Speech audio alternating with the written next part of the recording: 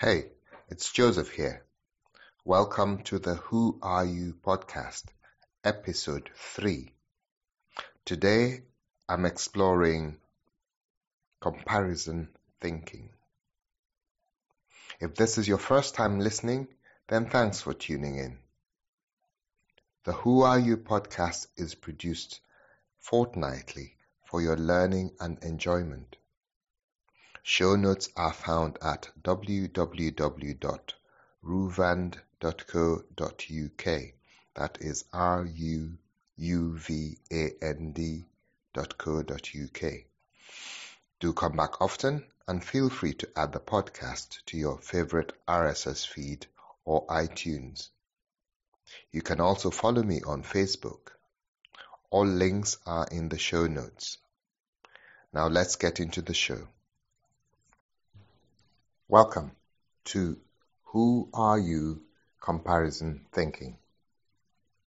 By comparison thinking, I mean something that we all do, which is compare ourselves to other people, to particular individuals, or to everyone we come across. We all do it consciously or unconsciously as part of our being competitive, part of our living in this life. And whilst it's there, the only reason why it is of interest would be that it can hold us back. It probably actually does hold us back. So I am interested in having a conversation about it, and we'll start by wondering what is making you to compare? What is making me to compare? Are we looking to confirm what we believe is already there? Are we looking for inspiration? Are we looking to deflate ourselves? Are we looking even for an excuse not to do or not to be who we could be? That might sound odd, but we do it. We sabotage ourselves without sometimes realizing it and realizing that it is coming from the past. And what we can do is to look it in the face and decide what we want now. So let's look again at some of those reasons I listed. For confirmation, are we looking when we see others, when we compare ourselves to others, are we looking to boost our ego by justifying what we are already doing or what we are already thinking or how we are already performing?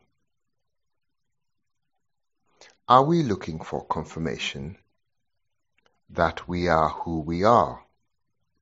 Because if we are, then we will see what we want to see. And this can help us remain inflexible, maintain the status quo, and not change from what we are or what we want to do. As you can see, this is linked to deflation, that we can, by comparing ourselves to other people, deflate ourselves and not do what we want to do or what we say we want to do, what we are being pressured to do, what we feel the social environment is expecting of us. And we therefore look and say we are not good enough and therefore don't try or stay where we are. This can stop us from doing our best or from not even starting, procrastinating, waiting for when we can get better rather than stepping out. So the result of our comparison could give us an excuse not to step out. It could give us an excuse to hold off, to acquire what we want to acquire, what we feel we want to acquire in order to start, in order to be who we want to be or who we say we want to be. I say that with a smile because I recall conversations I've had either with myself or with other people, and where we are waiting to acquire something, we're waiting to get good enough before we start, rather than just step out and start. Hey, but there's another reason, which is the inspiration, that we might be looking to compare ourselves, or when we compare ourselves, we might be looking to see and be inspired. That person has done that well. She has done that much better. He is doing that much better. So why can't I? Many times, role models, when we look at role models, we are comparing ourselves to what they are doing and seeing that there is a gap, and so feel the inspiration to bridge that gap. And if that works for anyone, then there's no reason to change it, because it's helping you be fully who you can be. That is why the interest is more on the parts where it is not working, it is getting in the way. You see, comparison is only in the mind and doesn't in itself change anything. If it's all in the mind and doesn't change anything, what else could you be doing with your time and your energy that could move you forward towards what you really want, towards who you want to be? And even if you measured up better than someone else, and the target isn't clear for you, how would it benefit you? So, you are better than that person is. So what? What next? The what next can be positive, but we'll come back to that later on. For now, here's a challenge for you. The next time you find yourself comparing yourself to someone else, observe your feelings, your emotions. Not what you're thinking, but how it's making you feel. Elated, justified, anxious, annoyed, jealous, inspired? What does that achieve for you? Observe, note it, and let it sit with you. If it's okay, keep it. If it isn't, do something about it. Resolve to do something about it. To make it even more interesting, you may wonder, what were you feeling before you started the comparison? Just before you started the comparison. How were you feeling when you were doing whatever you were doing, and then you found yourself comparing? How were you feeling just before? That might tell you something about your intention in comparing. Here's another question. Does perfection exist in anything we do, anything we are? What does it look, smell, feel like?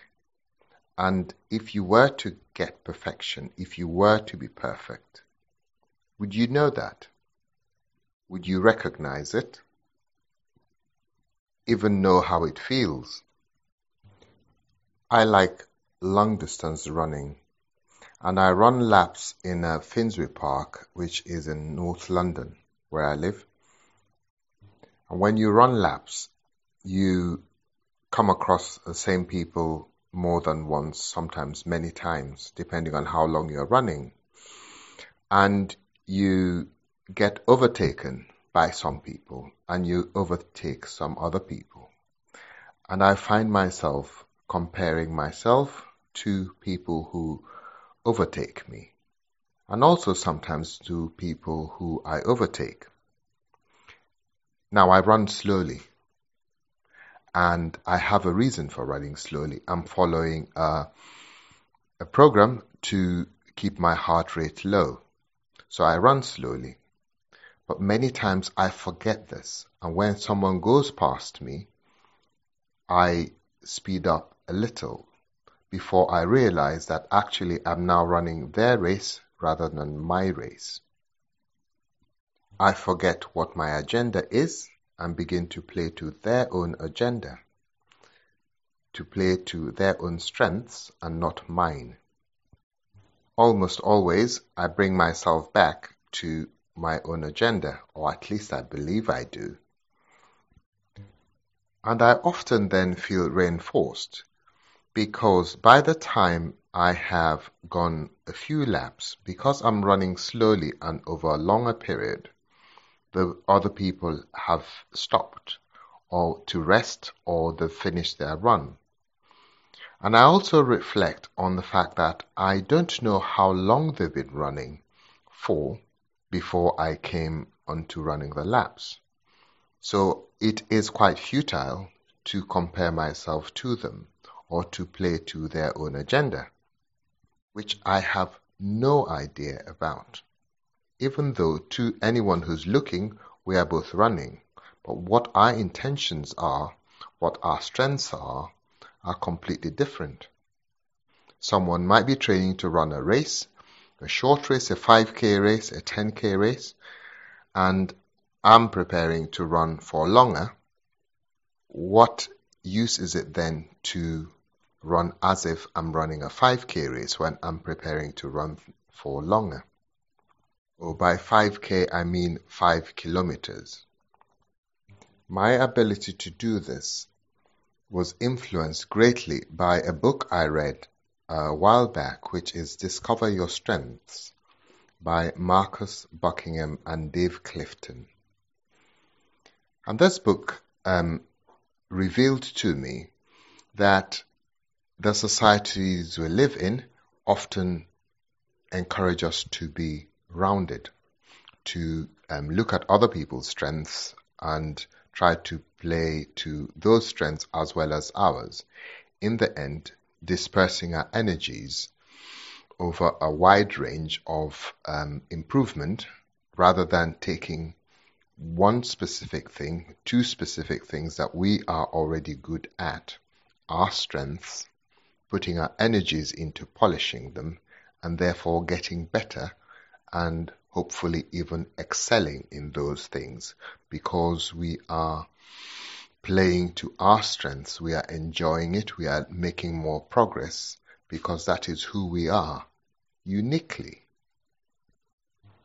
So relating this to my running, my limbs are long, my temperament is calm, and therefore I am more suited to long distance running than to sprinting. So if I focus on my long distance running and improving in long distance running, I will do better and enjoy it rather than focus on sprinting and running as fast as the person who just overtook me and tiring myself out and feeling miserable about it because they might even beat me at it. So for you, when you find yourself comparing yourself to someone else or something else, ask the question, who are you? What are your strengths? And are you playing fully to those strengths? We'll come back to this a bit later. I would suggest that self-acceptance is really important here.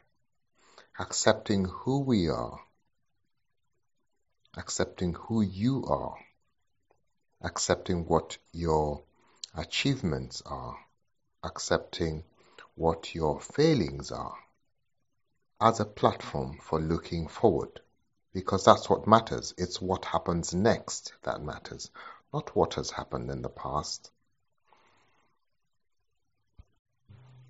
Because guess what? If you don't accept who you are, others' acceptance will never do, and achievements will never do either.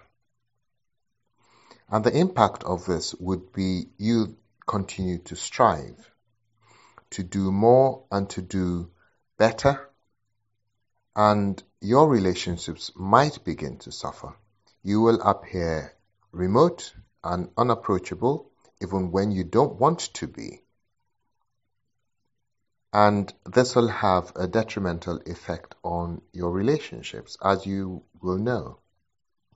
Mind you, self-acceptance doesn't mean that you rest and you don't do anything more. No, it means that you can know where you are and from where to launch next from, to move quicker, faster, whatever it is you want to do.